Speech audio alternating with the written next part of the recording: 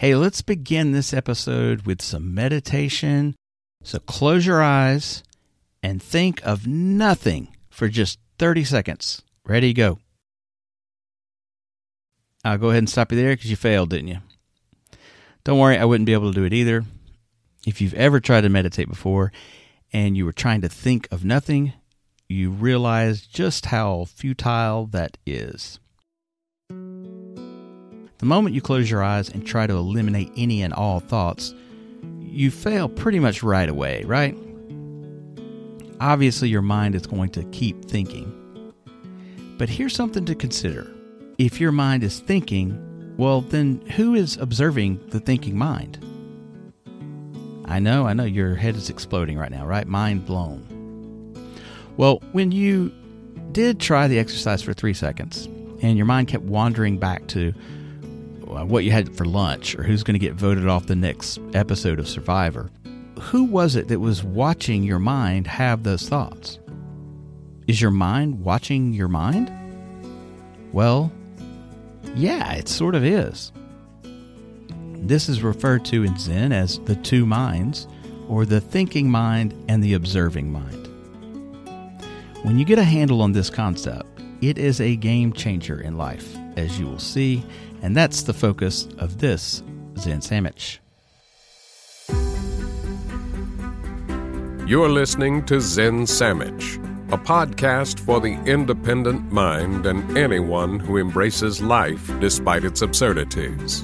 Join former attorney and professor-turned-Japanese papermaker Mark Reed each week as he talks with creative, inspiring, and influential people, or as he shares his own research to help make your world a little better today than it was yesterday. The problem with the thinking mind is that we don't entirely control it. And I can prove that quite easily. Here we go. Ready? Don't think of the color yellow. I mean, I know you just did. Don't think of a yellow banana inside a yellow Volkswagen convertible being driven by a yellow gorilla. You just thought of all those things, right? You can't stop that. But not only were you thinking about a yellow banana in a yellow Volkswagen convertible with a yellow gorilla, you were watching yourself think about the banana and the convertible and the gorilla, all yellow. Your observing mind was watching your thinking mind, indulging in this fantasy of yellowness, despite the fact it was telling your thinking mind not to think about that stuff. All right, so what does all this mean for you? How can understanding this be helpful? Stay with me, I'm getting there. You see, the thinking mind it's always clamoring away. When you're waiting in line at the grocery store, when you're trying to fall asleep at night, maybe even while you're listening to a podcast. Busted. Focus, people. Your thinking mind is a bit of an untamed animal, somewhat separate from the mind that you consider your true self, the real you that is you. That's why Eckhart Tolle, if you know who that is, a modern-day mindfulness guru guy, says things like, you are not your thoughts. What he's referring to is you are not your thinking mind. You are your observing mind. That's who you really are. So when your thinking mind starts obsessing about who's going to win the next leg of The Amazing Race, you might can tell I like reality shows. I don't like the Kardashian-type reality shows or the Real Housewives of Des Moines, Iowa or whatever, but I like the ones that involve a contest, like Survivor, Amazing Race, Top Chef. I digress. Blame that on my thinking mind. Anyway, when your mind starts wandering on who's going to win the Amazing Race this season, or whatever that means for you, wherever your mind goes, your observing mind is somewhat helpless to rein it in. Your thinking mind is like an elephant. It's just going to wander where it wants to go, and nothing can stop that big boy or girl. Well, the same goes for emotions. And that's where a lot of suffering comes from. Not from the negative emotions themselves, but the fact we're kind of helpless from getting sucked into those negative emotions. Most of our psychological and emotional stress happens because our thinking mind and our observing mind are fused. We don't generally recognize the difference. We think they're one and the same. They're not. Have you ever felt like, I wish I didn't feel jealous of Bob or Carol or whoever? Or, I wish I didn't get so angry so easily. How can I stop that? Or, I don't want to get nervous in social situations anymore. Well, I have a little bit of disappointing news for you, but stay with me. It ends on a high note. You can't just not do those things in the same way that you can't not think of the color yellow when I tell you to, or when you tell yourself not to think of yellow. You can't really control your thinking mind. Those emotions, jealousy, anger, nervousness, are going to pop up, and they're going to continue to pop up. The key here is to not fuse that observing mind, that which we really identify with as our true self, with those emotions when they invariably rise up in the thinking mind. So, ultimately, it's better to say, I feel anger, instead of I am angry. Or instead of saying I am nervous, you say I feel nervousness. Instead of I'm jealous, I feel jealousy. It may seem like a subtle difference, but when you try it, you get a better grasp between being something and feeling something. Think of a time recently when you felt a negative emotion, like a lot of anger. So instead of thinking about I was angry at my friend, think I felt anger towards my friend. You had the anger, but you weren't controlled by the anger. Spring is in the air at Littleton Coin Company, and we want to help you brighten your collection. Visit us at littletoncoin.com all month long to enjoy 15% off your purchase. With a wide selection of coins, paper money, supplies, and more, Littleton Coin Company has something for every collector's taste. Use promo code SPRING at littletoncoin.com for 15% off your purchase all month long. Restrictions apply. Littleton Coin Company. Serving collectors since 1945. Our bodies come in different shapes and sizes, so doesn't it make sense that our weight loss plans should too? That's the beauty of Noom. They build a personal plan that factors in dietary restrictions, medical issues, and other personal needs so your plan works for you. Noom doesn't restrict or shame when you want to treat yourself. Their flexible program focuses on progress instead of perfection. You don't have to give up carbs or anything. And with their daily lessons, you can learn something new about your food choices every day. After just a few days of using the app, I learned how to recognize cues for overeating and how to choose the right foods to feel full. Stay focused on what's important to you with Noom's psychology and biology-based approach. Sign up for your trial today at Noom.com. That's Noom.com. And check out Noom's first ever cookbook, The Noom Kitchen, for 100 healthy and delicious recipes to promote better living. Available to buy now wherever books are sold. Here's your key takeaway from this. Emotions are not a choice, but behavior is. And that's one of those you need to hear again.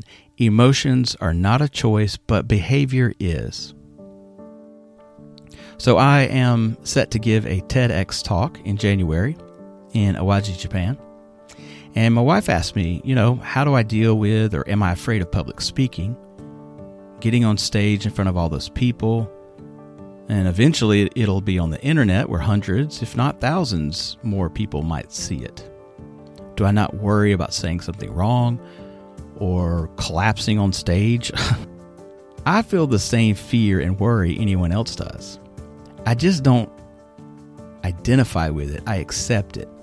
And I move forward despite it. I don't let my thinking mind control me. I can't control my thinking mind, but I don't let my thinking mind control me, the observing mind. When I feel fear, like the fear of this TEDx talk coming up, I constantly choose to act despite it. In fact, I use that fear as fuel. I get annoyed by the fear, so that makes me work a little harder on my speech. When I put together these podcasts, there's a little bit of nervousness that I feel when I begin to write them, put them together, even just before I start to record them. because I want them to mean something. I want to say something that resonates with you, the audience. And maybe it won't resonate with everyone, but when I get feedback from someone who says, "Oh, I really needed to hear that today," it makes it all worth it for me. You see, I refuse to fuse my thinking mind with my observing mind. I acknowledge the nervousness I have about the TEDx talk or about putting together a podcast episode, and I just accept those thoughts. Okay, I feel a little nervous about the speech or about the podcast. And then I tell my thinking mind, "Hey, you're full of shit." All I have to do is put my focus back in my observing mind. And that is to just write the speech. Practice it. To just go forward despite those feelings I can't control. We all produce excuses and negative emotions involuntarily. And guess what? That's never going to change. No matter how much positive thinking we do and conjure, our negative thoughts and emotions are just a natural process of the human brain. It's Darwinian. It's wired into our survival instinct to be wary of things that might cause us harm. So you can't get away from those. None of us can. But what you can do, and this is where human evolution and consciousness takes us a step beyond pure natural selection, Darwinian evolution, you can accept that you have these thoughts and diffuse them and act despite them. So when you feel angry or jealous or nervous, if you try to tell yourself, "Hey, stop feeling angry," as soon as you try to eliminate a thought or emotion, you're actually going to make it stronger. You're going to reinforce it. Just like don't think of the color yellow. You just did. The more you focus on that emotion, the more powerful it becomes. The trick is to accept it and let it go. Accept that it's there, but tell your thinking mind, "Yeah, you're there, I see you, but you're full of shit." Look, this is a skill and a process. It takes time. You have to practice until you recognize that there are two minds and you only control one of them. Lean on that one you control, your observing mind. Here's your takeaway. Here's your 5 minutes in. Whenever you feel a strong emotion or thought, take possession of it. So, for example, my coworker is not actually an idiot, but I'm having the thought that my coworker is an idiot.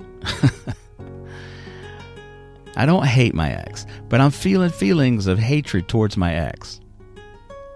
I'm not lonely and depressed, but I'm feeling loneliness and depression. Language is powerful. It's the lens through which we see and interpret the world. Notice when you disidentify from these emotions and thoughts in this way, it implies that they're temporary, not permanent conditions, and it forces you to take responsibility for them. They're nobody's fault. They just are. Okay, step 2, and this is going to sound crazy. Say thank you to your thinking mind for the negative thoughts and emotions. This actually comes from psychology. It comes from an area of psychology called acceptance commitment therapy, or ACT. And it's effective because it forces you to accept your negative emotions instead of fighting them. So, look, I thank you, thinking mind, for feeling nervous before this podcast or before my TEDx speech. That will ensure that I take care to say the words that I truly want to say, that I convey the message I want my audience to hear. Thank you, thinking mind, for being annoyed by my coworker. I really appreciate how much you care and want me to be at peace. Look, I know it sounds bizarre to do this, to express gratitude for negative emotions, but you might find that it diminishes the power of those emotions and thoughts that you can't necessarily control, and actually implies that you take action despite them. Separating your observing mind from your thinking mind is a habit that takes practice, but once you begin to do it, you will feel yourself becoming less and less of a slave to your thoughts and your emotions. This is one of the most important steps in developing self-discipline. I hope you enjoyed this and gained something from the discussion. If you did, please go to zensammich.com and help out the show if you can. Every little donation, even just a $5, just $5, really makes my day, and it goes towards paying the bills. There's 2 ways to do it, through PayPal or Patreon. Both of them work, and that info is right at the top of the page on zensammich.com.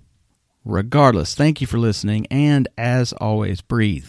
Don't forget to breathe.